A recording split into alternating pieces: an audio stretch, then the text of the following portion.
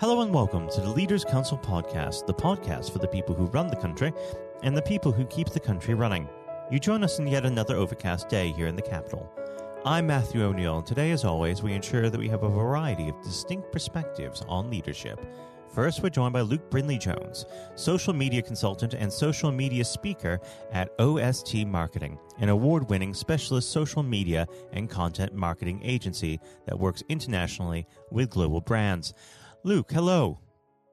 Hello, good morning. Good morning. Thank you for coming on the program today. Now, normally the podcast is entirely about the concept of leadership, but considering the ongoing COVID outbreak, we should start there. How has this affected your company? So, like many businesses, and we're a small business, 30 staff based in the UK, it hit us initially quite hard.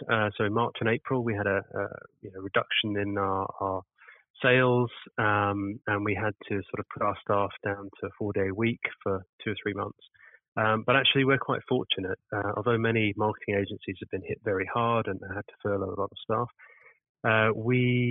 because our clients are retained, the majority of our clients pay every month because social media never sleeps, we were able to sort of keep the lights on and keep things going throughout. So I think the biggest effects for us are going to be kind of down the road in terms of how the changes in the way people work and the way staff, work are going to sort of impact.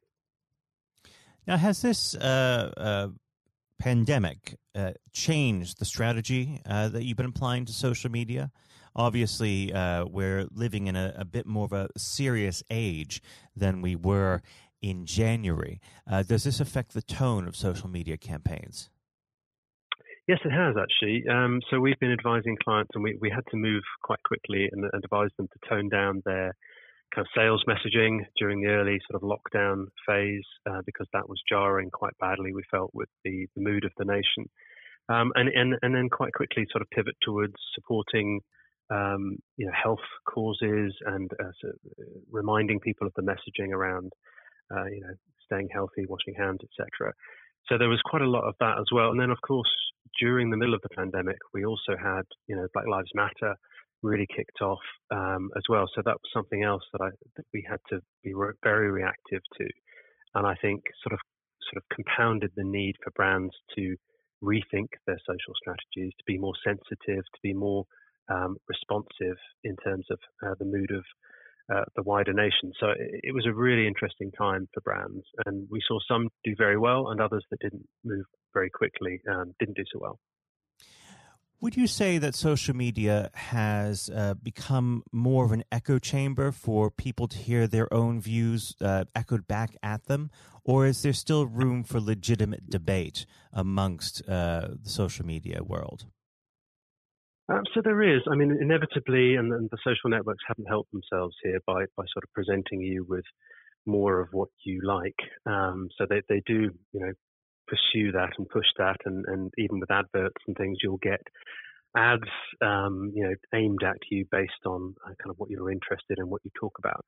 So there is that element to it, but there's still a very, very vibrant space for discussion and debate, and you've only got to have one look on Twitter and look at a couple of hashtags of interesting, topical issues to see that it's a very robust space still. So I think less so perhaps on the closed networks, Facebook, for example, where you can sort of tuck away in your niche, more so on the likes of Twitter.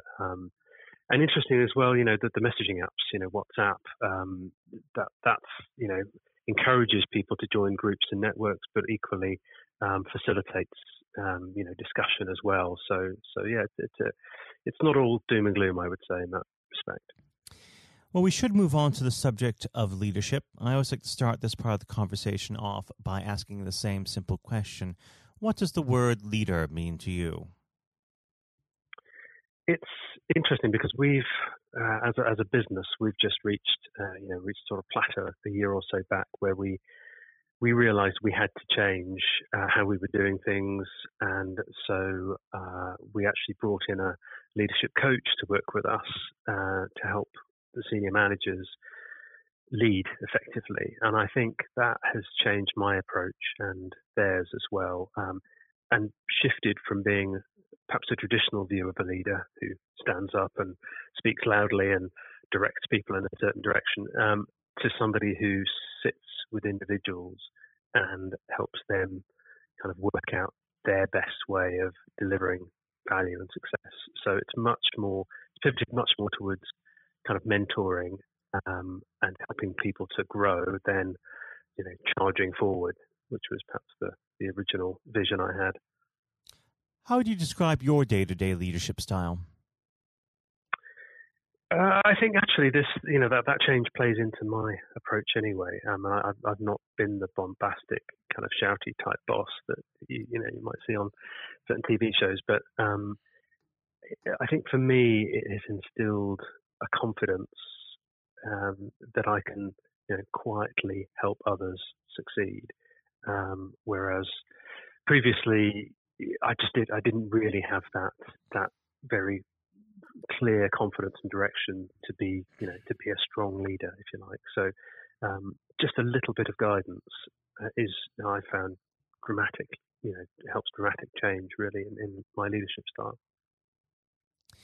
Now, of course, leadership is a learned behavior. It doesn't just appear out of nowhere. So let's go back to the very beginning of your career. Did you have any particular role models or circumstances that shaped the way that you lead today? Yeah, I think so. I mean, I like most people, your first bosses are the ones that perhaps you see as kind of models to aspire towards. And I had an interesting variety. I had a very strong female boss to start with who, could really sort of stand her own in any situation. And I think from her, I picked up a lot about kind of standing up for yourself in a room full of people who otherwise might kind of browbeat you. And the second one, funny enough, I worked for one of the dragons from Dragon's Den. And so that was a much more fast-paced environment, one where you had to think on your feet. And actually that one gave me a lot of confidence because, working in that kind of environment, you either sink or swim. And through that, I think I learned, to let people succeed, to allow them space if you trust them, to allow them the space to succeed. And that's certainly what I benefited from at that point in my career. Now, you bring up an interesting point about conflict. It's inevitable. It happens. What is your method for resolving it? So typically, I find that conflict is between individuals whose values have clashed in some way. Those are the difficult conflicts to resolve anyway. We can all deal with people who are just having mood swings or whatever, but it's where people fundamentally have different values. And I think for that, it's all about making sure that people understand that they have these different values and that's okay. And often I will be keen to have managers in my business who've got different values because it helps us make the right decisions. But at some point you have to go, okay, we have different values on this, and whoever's making the final decision has to be allowed to do that. And others have to respect it. So it's just making sure everybody understands that. Now, unfortunately, our time together is drawing to its close. But before I let you go, what does the next 12 months have in store for OST marketing? So yeah, it's a big year for us. We've restructured. We have all our senior managers have had their leadership training. We've set off on a grand trajectory. So we're growing out of COVID. We have quite significant growth plans for the next 12 months. And along with this kind of podcast, we are looking to build our leaders, to add more and continue our leadership program. So it's all very much building on the learnings that we've had to date and going forward. Well, Luke, I'd like to thank you very much for coming on the program today. It's been a pleasure to have you. And of course, we'll have to have you at some point in the future. But for now, Luke, thank you. Thank you. That was Luke Brynley-Jones, social media consultant and social media speaker at OST Marketing. And now, if you haven't heard it before, is my exclusive interview with our chairman, Lord Blunkett. Lord Blunkett, welcome. Thank you very much. It's very good to be with you. Well, of course, nothing is being said at the moment other than COVID-19, which we must touch on. What would your message be to small businesses who are trying to keep going? Well, I think the last ones standing will be the ones that thrive when we get back to some sort of normality. So it's have confidence and courage.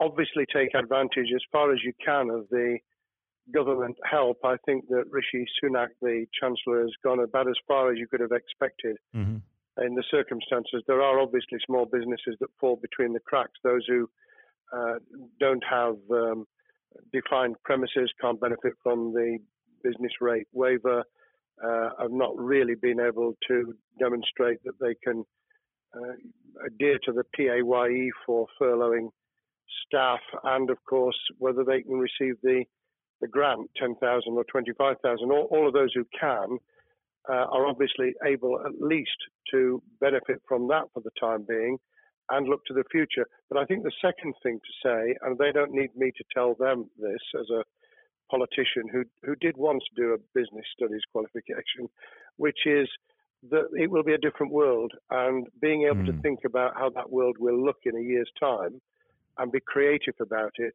and learn from not just what's happening to you at this moment in time, but to others around you and the sector that you're working in, that will be really important. Do you feel that the long-term effects of the COVID-19 outbreak will in some ways be positive for British industry? Well, only in the sense that people are having to be creative, they're having to adjust and innovate. Therefore, they're thinking about more productive, if you like, greater productivity ways of delivering the same service or delivering the same products. And in that sense, I think we'll have temporarily at least very much higher unemployment than we've become used to, but we'll probably have a burst of productivity, which will help with the recovery. Whether it will help with the inequity of the way in which our economy is imbalanced, both between services and productivity and the production of goods and services, I'm not sure. What we will need to try and do is to ensure that the geographic imbalance that exists is, as far as humanly possible, is dealt with by both the entrepreneurship and innovation from the bottom up and targeted government help, which will still be needed. And we are now in the throes of the kind of borrowing that we saw back in 2008 to save the banking and economic system. We're having to do that to save the whole of our productive business and commerce, and I think that will have to be sustained for some time. Do you feel that people will take a second look at global supply chains in the wake of this outbreak? I think there's going to be much more creative ways of using local supply and linking up inside sectors much more effectively. And I hope that the Leaders' Council will be able to play a part in that, in the sense that people who have something in common, a synergy in terms of what they're delivering, whether it's a service or whether it's manufacturing or whatever, will be able to see that there's a good outcome from knowing the sector better, linking with people, not just geographically, locally, but those in this country who may not have been on the radar in terms of what they produced for the supply chain. And, of course, ensuring, because there's quite a lot of fraud going on as we speak with people getting into cyber attacks, that they'll also take account of going into the cyber security side effectively as well. The more we are online, the more people who are working from home, the more vulnerable those businesses and their supply chain become. And that's something to think about as well. How important is strong leadership at the moment?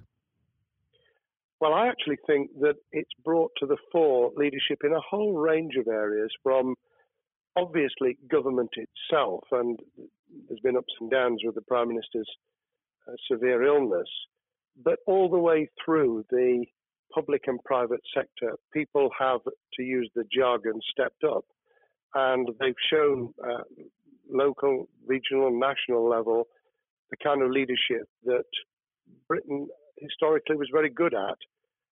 Regrettably, we've not seen the same on the international scene for all kinds of reasons, but maybe we will in future. So I think out of this will come experience of people who have seen an opportunity to do good, as well as seen an opportunity to provide a good service or goods, including, for instance, shortages for the health and social care system, the food chain, and the like. But also, I think, in terms of seeing the synergy between the private and the voluntary sector and using people's commitment to each other in a very positive way. I'm not sentimental about this. Things will revert. But actually, I think there's a kind of moment of moral judgment of people feeling that they've got a role to play outside the immediate survival that they're engaged in. And if we can hang on to a little bit of that social responsibility, that will be a very positive outcome. Absolutely. Now, what's your broad view of how the government is responding to this? Are you broadly supportive of their measures? Well, it may surprise people to hear that I have been very supportive. Of course, there's been legitimate criticisms about the speed of response on protective equipment and on issues relating to testing. But my own view is very similar to the challenge that was made to the Prime Minister of Italy when people said, why didn't you close Italy down faster? And he said, a fortnight before we did it, I would have been considered to be a madman and nobody would have agreed to do it if I'd tried to move too quickly. And I think that's something that we need to reflect on here in the UK. We may have seen the signals elsewhere across the world and taken them more seriously at the time. Hindsight is a wonderful thing, but as someone who's had his life in the opposite political party to the present government, I think that with some hiccups and mistakes, they've not done a bad job in what has been incredibly difficult circumstances. And you're absolutely right. In a liberal democracy that we live in, it's very difficult for people to swallow orders given to them from government. Well, the UK and the US, and to some extent the Scandinavian countries, have a very different history and therefore interest in maintaining the freedom to decide and the persuasion and consent that's required.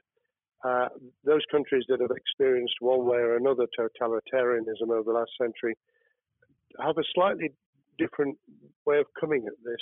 I don't want to exaggerate it, but I think that that's why getting the balance right of getting people to go along with what you want them to do in their interests as well as the nation as a whole is a sensible, proportional balance. And I think we now need to adjust to the coming out of the crisis gradually, readjusting to recovery in the same way. Now, something you've mentioned recently on this balance is the police overreach in the enforcement of the COVID-19 structures that have been put in place. What have they done right, and where have they gone too far? Well, I think that they were interpreting what was not necessarily as clear advice as it might have been for all kinds of reasons, because people were feeling their way. I think what's come out of it has been a demonstration by local police services in some parts of the country that they could get people to do what was needed without the heavy hand of drones overhead or people being told that they shouldn't be walking in the street, because this was all about self-isolation, not incarceration. It was about getting people not to pass the infection on to each other and therefore to provide distance rather than to make our lives a misery. Those police services that adopted that policing by consent and chivying people along did really well. Those who went over the top, I think, soon got a very substantial pushback. And one of the strengths of our democracy is that you could have that debate. People could say, I'm terribly sorry, we think the police force in our area has gone over the top. And that in itself is a constraint and a readjustment. That's another strength of living in a country where you can have opinions and express them without actually being thought to be a fool. Now, of course, the government has faced criticism that they were slow to react, and Boris Johnson wasn't present at the early COVID-19 COBRA meetings. Now, Number 10 has claimed that this is normal practice. The health secretary often chairs COBRA meetings related to health. Does this tally with your experience as a Secretary of State, or would you have expected the PM to be more hands-on during the initial stages? I think different prime ministers do have a very different style. And Boris's style, which I think will now be considerably adjusted, was very swashbuckling. In some senses, delegating is a good thing, as every leader of every business or public service knows. Those who try to pull too much into themselves end up with a massive bottleneck, great failure of trust, and the inability of people to show what they're worth and to demonstrate their capability. So I'd be very wary of jumping in and saying he was wrong to delegate the essential COBRA meetings. What I was surprised about was that he didn't chair the first couple, because my experience with Tony Blair for the 8 years I was in Cabinet was that Tony was a great delegator, but he would get a grip to begin with, watch what the difficulties were, and then give people direction and confidence to be able to get on with it. So looking back, I think Boris himself probably thinks, God, I wish I'd spotted the signals from elsewhere in the world more rapidly, and I'd just been there. However, this also raises another issue. All of us in positions of leadership need good teams around us. I think after this is over, he will be assessing those who really did step up and those who demonstrated their inadequacy. I think we'll probably end up in a year's time with a much stronger cabinet than we have today. Well, absolutely. And of course, we've seen a significant drop in the visibility of certain special advisors like Dominic Cummings during this entire period. So it'd be interesting to see how that pans out. It's certainly readjusted the role of those behind the scenes with those who should be taking the decisions, having received advice. Obviously, there's been a complete transformation in the profile of experts, if I might use that term, who'd previously been denigrated. Scientists, medics, people with behavioral science understanding. My only criticism was, were we getting wide enough advice? Were we narrowing it too much to a couple of key centres in London? But that's because I've always been adverse to everything being London-centric. I think there's great expertise, wisdom, experience out in the sticks, and we should use it. Rightly so. Now, was pandemic planning part of your time as a minister, particularly perhaps when you were Home Secretary? Well, it was, but it was on the back of risk arising out of counter-terrorism measures. Right. I was the Home Secretary for 3 months when the attack took place in September 2001 on the World Trade Center and beyond. We did an enormous amount of scenario planning, both desktop and real. On the back of that, it was very heavily orientated to future developing terrorism risk. I certainly got involved with talking about pandemics. I remember being at a seminar in Edinburgh where the university there had done a lot of work itself on the issue of pandemics. And of course, we saw SARS and other things emerging. I think people have criticised the government for not picking up the report from 2015, 5 years ago. I think that what happens is human nature kicks in. You deal with what you're immediately faced with. You can sponsor reports, and this is true of business planning, of course, as well, and scenario planning for what business continuity will look like, recovery plans for business, what will happen if there's a cyber attack, what happens if there's an energy shutdown. These kind of things you can look at, but you're immediately turning your eyes to what's in front of you. And had we picked up a bit more on the danger from Ebola and SARS and what have you in the past, then we might have said, what if something hits us in the developed nations?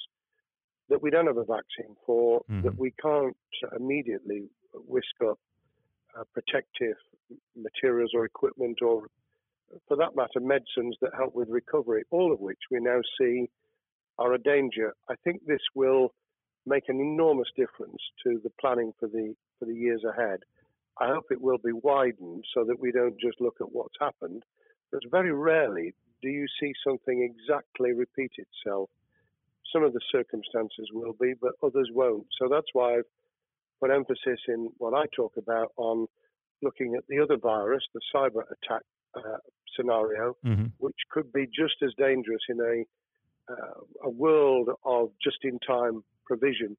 One of the miracles of the modern developed world, except for the very poor, has been the distribution of food. A lot of it on computerized, technologically advanced systems. If that were to come down, we'd be in real trouble. So I think we need to think those sort of scenarios as well. So have a full plan across both sectors, biological warfare, pandemics, and cyber warfare. Yes, and to do so on different levels. I think, again, thinking global but acting local, we need a lot more to think about what would happen if something took shape that actually broke down those national and global chains and how we would cope. And without, obviously, we've got enough fear and anxiety to last a lifetime. Without creating even more anxiety, we can think about those things for the future in a more rational way, I think. Now, aside from the physical threat of the virus, one of the things that people are vastly worried about is the effect on the economy, not just national economy, but also the world economy. Now, it has been said by certain parties, and I'd like to garner your thoughts on this. Is there a danger of the effects of the lockdown being even worse than those of the virus? Were it be prolonged, I fear that balance would tip the other way. It is about proportionality. It is about balance. It's the wisdom of Solomon, really, to get the moment right when you start to move and then to move quickly.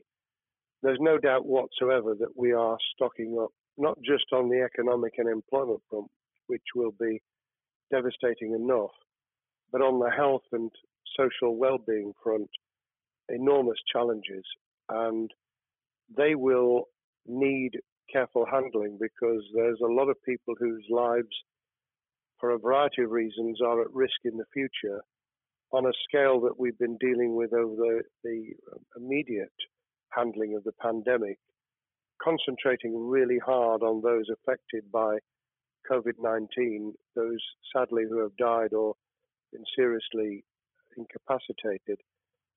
That will roll over into the economic, the social, the mental health and cultural well-being of the nation, and that will need all of us to pull together as well. Absolutely. Now, do you believe the government's doing enough for business? I think that the speed of reaction once the scale of the pandemic was clear was very good. I've praised Rishi Sunak for his action. Remember, a chancellor who had only just come into office was planning to deliver the budget in the middle of March and has had at least three equivalent budgets since. I think he's handled it very well, understandably worried now about what we're doing to our economy. The level of borrowing is sustainable because of low interest rates, but it reaches a point, of course, where it tips over so that you can't then do the kind of structural investment requirements that the government were laying out before and in the March budget. And those will have their consequences as well as a planned payback over many years. I think we've learned something over the last few months. We needed to take immediate action. We don't want another round of austerity equivalent from 2010 through to 2019. I don't think the nation, on the back of what's happened and the challenges we have, could take that. and therefore we need a different plan, economic plan, over a much longer period, just as we did from the Second World War all the way through to 2002, when the final American loans were paid off. Now, of course, one thing that's on everyone's lips, how much longer do you believe that the lockdown can go on for? I believe that we need to be substantially back in action as an economy in June. This obviously is led in terms of places where people would meet in large numbers, having to adjust to the fact that it will be longer for them. And sadly, that will involve business closures. It's why the Chancellor extended the furlough scheme to the end of June. Mm-hmm. But unless we get things moving in June, I think we'll run into the summer where all kinds of services and industries will have a chain reaction effect. And what happens with one will then have a major impact on another. And then you get the skittle effect where things get knocked down that you hadn't perceived were going to be affected. So I very much, if I were in government, and I always think of things in that context, what would I do if I were in government?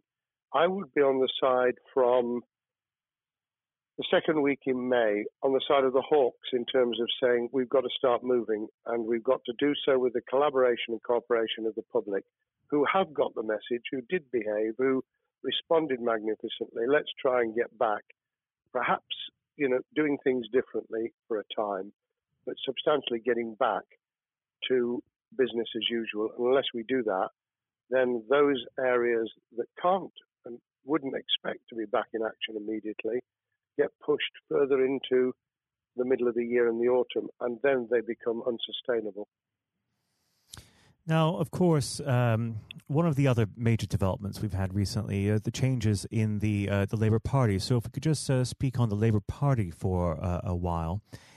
This might sound like an obvious question, but how does Sir Keir differ from Mr. Corbyn? Well, I'm biased because I believe the Labour Party has come out of 4.5 years of a black hole of a nightmare, where it neither represented a credible opposition nor an electable government, and the combination was to let those who supported the Labour Party and needed some of its policies let them down very badly.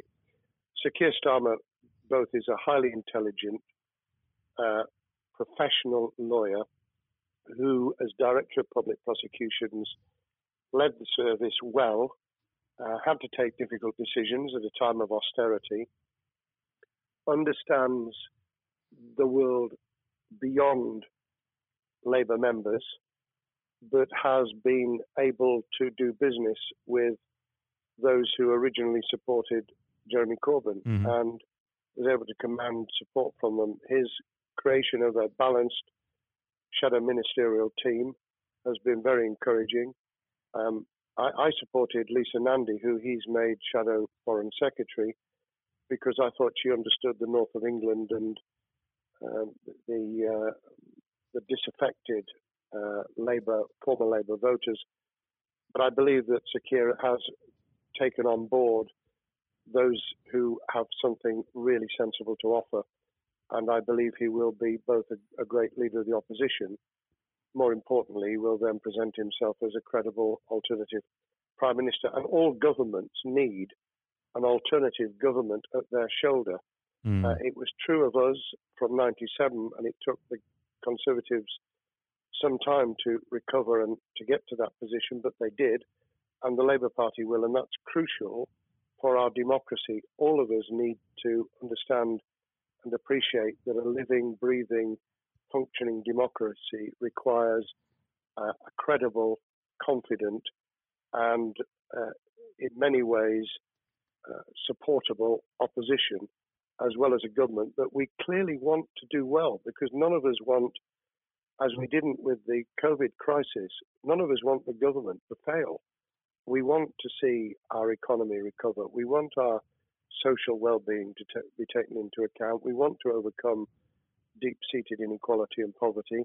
And we want to do it with enterprise and entrepreneurship and business playing their role. And that is about leadership nationally, locally, in the private and the public sector. People with ideas, with confidence, with the ability to pull teams around them.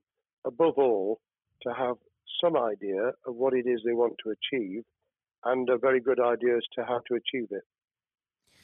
Now, of course, one of the biggest problems Secure is facing will be tackling the party's anti-Semitism problem.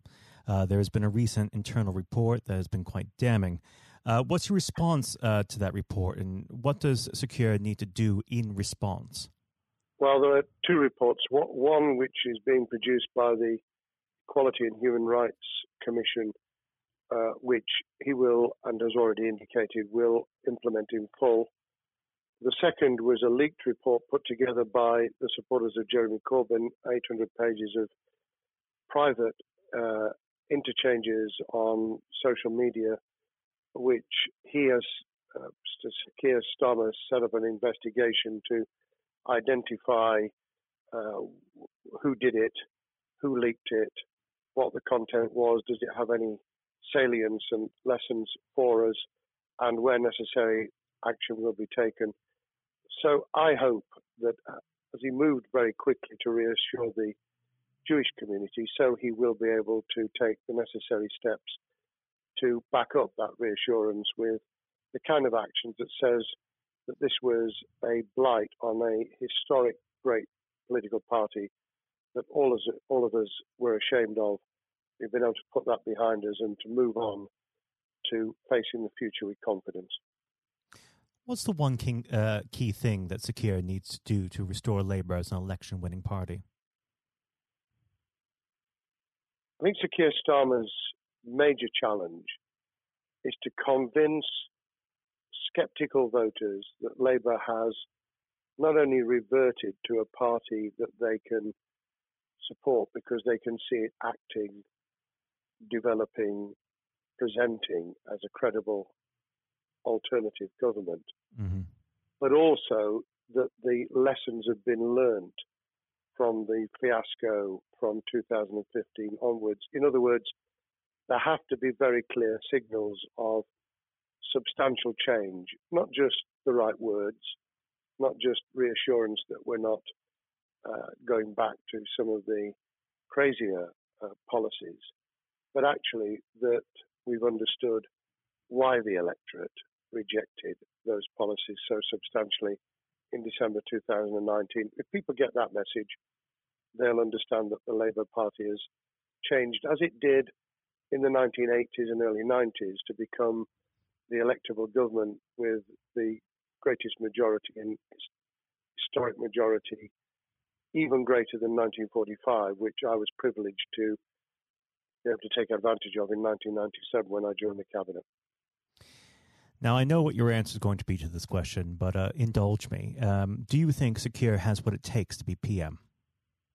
Yes, I do. I think he has the background, he has the experience, he has the professionalism, he has the forensic mindset, and he has the confidence to have put a team around him which will ensure that it will work. And those elements are true of all leaders.